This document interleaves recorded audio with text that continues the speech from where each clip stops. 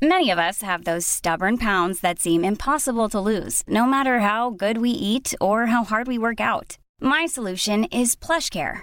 PlushCare is a leading telehealth provider with doctors who are there for you day and night to partner with you in your weight loss journey. They can prescribe FDA-approved weight loss medications like Wegovy and Zepbound for those who qualify. Plus, they accept most insurance plans. To get started, visit plushcare.com/weightloss. That's plushcare.com/weightloss.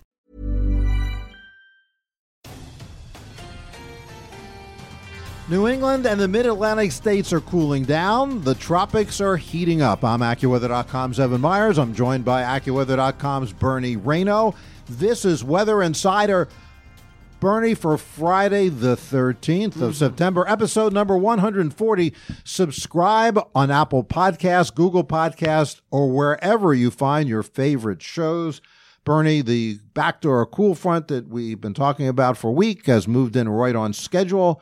It's cooler in New England, sunshine there, but back across the spine of the mountains where we get the flow off the ocean, the moisture comes in, we get that orographic lifting. I'll have you explain what that is in a second.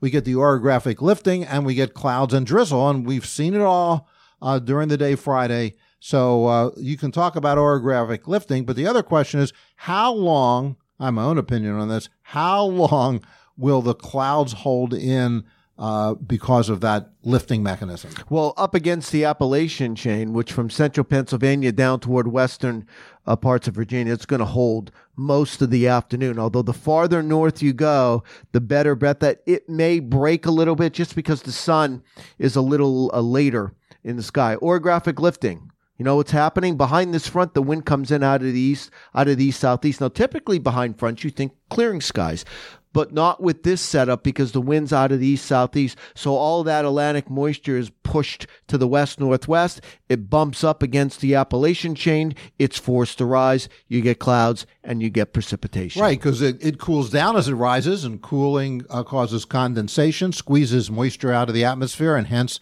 the clouds and even the drizzle. So on Saturday, we're going to have a double whammy in some of these places in central and even into eastern portions of Pennsylvania, up into New York State and down into Virginia. So we're going to have the lifting caused by the ocean flow, even though that'll weaken somewhat and gradually turn from the northeast to the east to the southeast.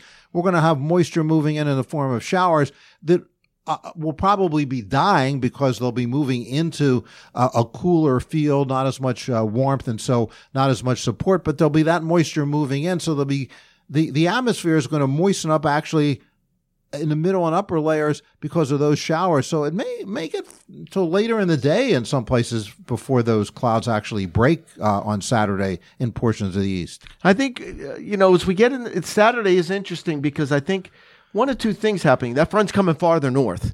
Back north. It has to. Yeah. Or it just dissipates. Dissipates, probably. And then I think tomorrow is a much, much different day on Saturday. Is a much different day. It's more humid.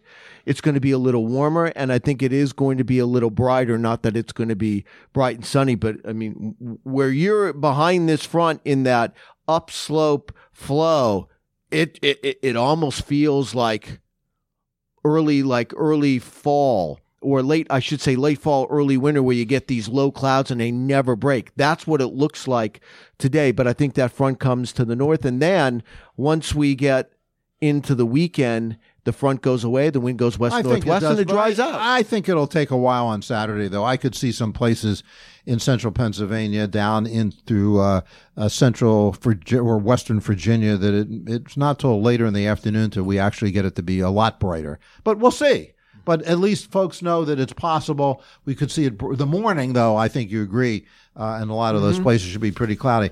And then it's been still, the hot weather continues to hold across the south.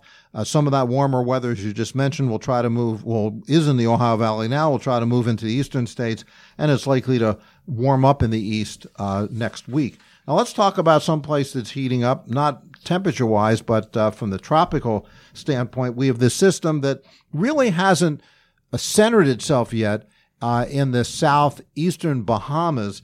On Thursday, that system, the computer models had a great divergence. Some of them had way east of the Bahamas, some into the Gulf of Mexico. On Friday, they've more converged from, the Florida coast eastward into the Bahamas, no more track into the Gulf. And actually, as we've gone through time on Friday, the trend has been farther to the east, especially once you get up to Georgia or the Carolinas. So talk about that. Bernie, isn't some of the track going to depend on where this thing actually gets its act together? No, where's the center of circulation? Yes. Until we have a center of circulation, it's kind of hard to track anything. We saw with Dorian, for example, a classic example of the center reforming. And that had a tremendous impact on where it went. That's when it formed. Remember, not to belabor it too much, there was the concern it would be between Hispaniola and Cuba. It ended up between Puerto Rico and the Virgin Islands. When that happened, that's when I said, that's it. It's Carolinas now because it went too far to the east. So now, where's the center of circulation? I don't think we're going to see that happen again. I think it is going to be generally in the location that it appears to be in now, about 255 miles southeast of Grand Bahama Island on Friday evening. The movement should continue to the northwest. I think this will be a tropical depression by the end of the day Friday, and I think this will be a storm by Saturday morning. Umberto with an H. Unless something funny happens in the Atlantic basin that would form earlier, I don't think that's the case, so it would be Umberto. So as we go through the weekend, that means that by Saturday evening, it's kind of to the northeast of Palm Beach. By the time we get to Monday evening, it's well east or east of Jacksonville. And then by the time we get to Tuesday and Wednesday, it's well off to the southeast of South Carolina, heading almost east, northeast, and out to sea. That's a real. I was talking to Brett Anderson. We always have Brett on this podcast as well. It's a forecasting dilemma early next week because the system, I think we feel pretty confident that it's moving northwest. And by the way, I could see this staying well off the Florida coast, or I could see it paralleling the Florida coast. The other thing that's really tricky, what worries me, is intensity. I wouldn't rule out a hurricane either. Me either. I don't trust this because we lose Dorian originally.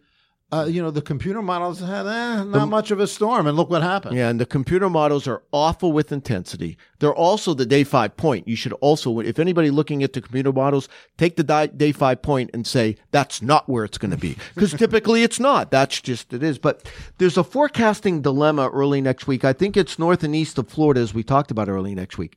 There's a dip in the jet stream, a little trough coming into the northeast mid-Atlantic. Now, the thought is that picks up that system and in a sense kicks it out to sea. Dip in the jet stream. Yeah, kicks it out to sea. But if it misses that connection, and then the troughs, if so it misses that connection Monday, Tuesday, the trough starts to lift or move away and it hasn't picked it up, it sits there.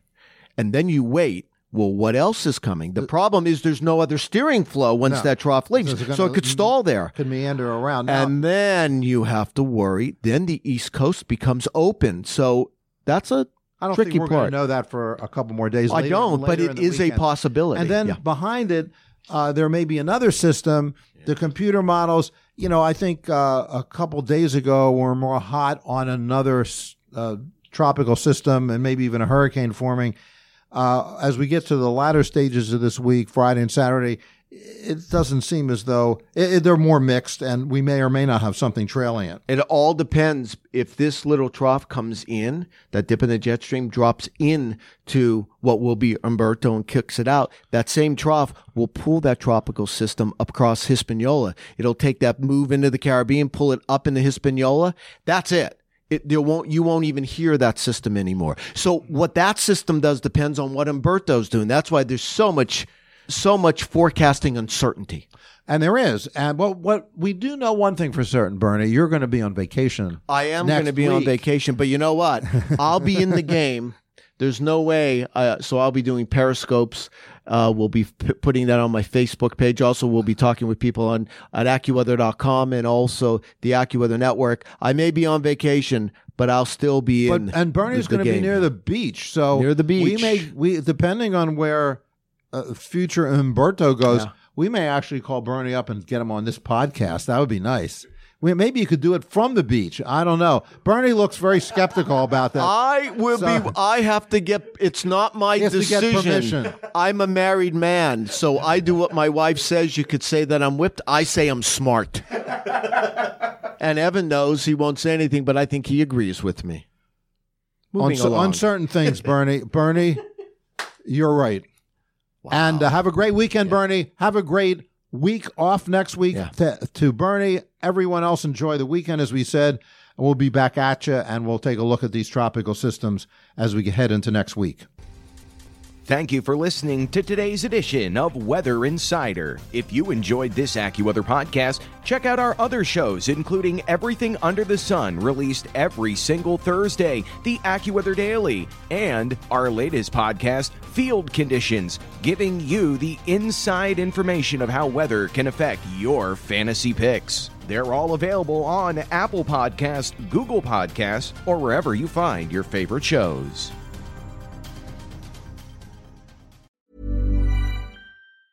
Step onto the legendary clay courts of Roland Garros, where the world's best players battle it out at the French Open for a chance to win a Grand Slam title. Tennis Channel Plus is your place to watch. Stream every court from your phone or smart TV live in HD. See the action unfold as legends fight for glory and new rivalries emerge. Daily live coverage begins Monday, May 20th, with match replays on demand so you never miss a moment. From the first serve to the final point, Roland Garros promises unforgettable moments and new chapters in tennis history. Stream now with Tennis Channel Plus to be there when it happens.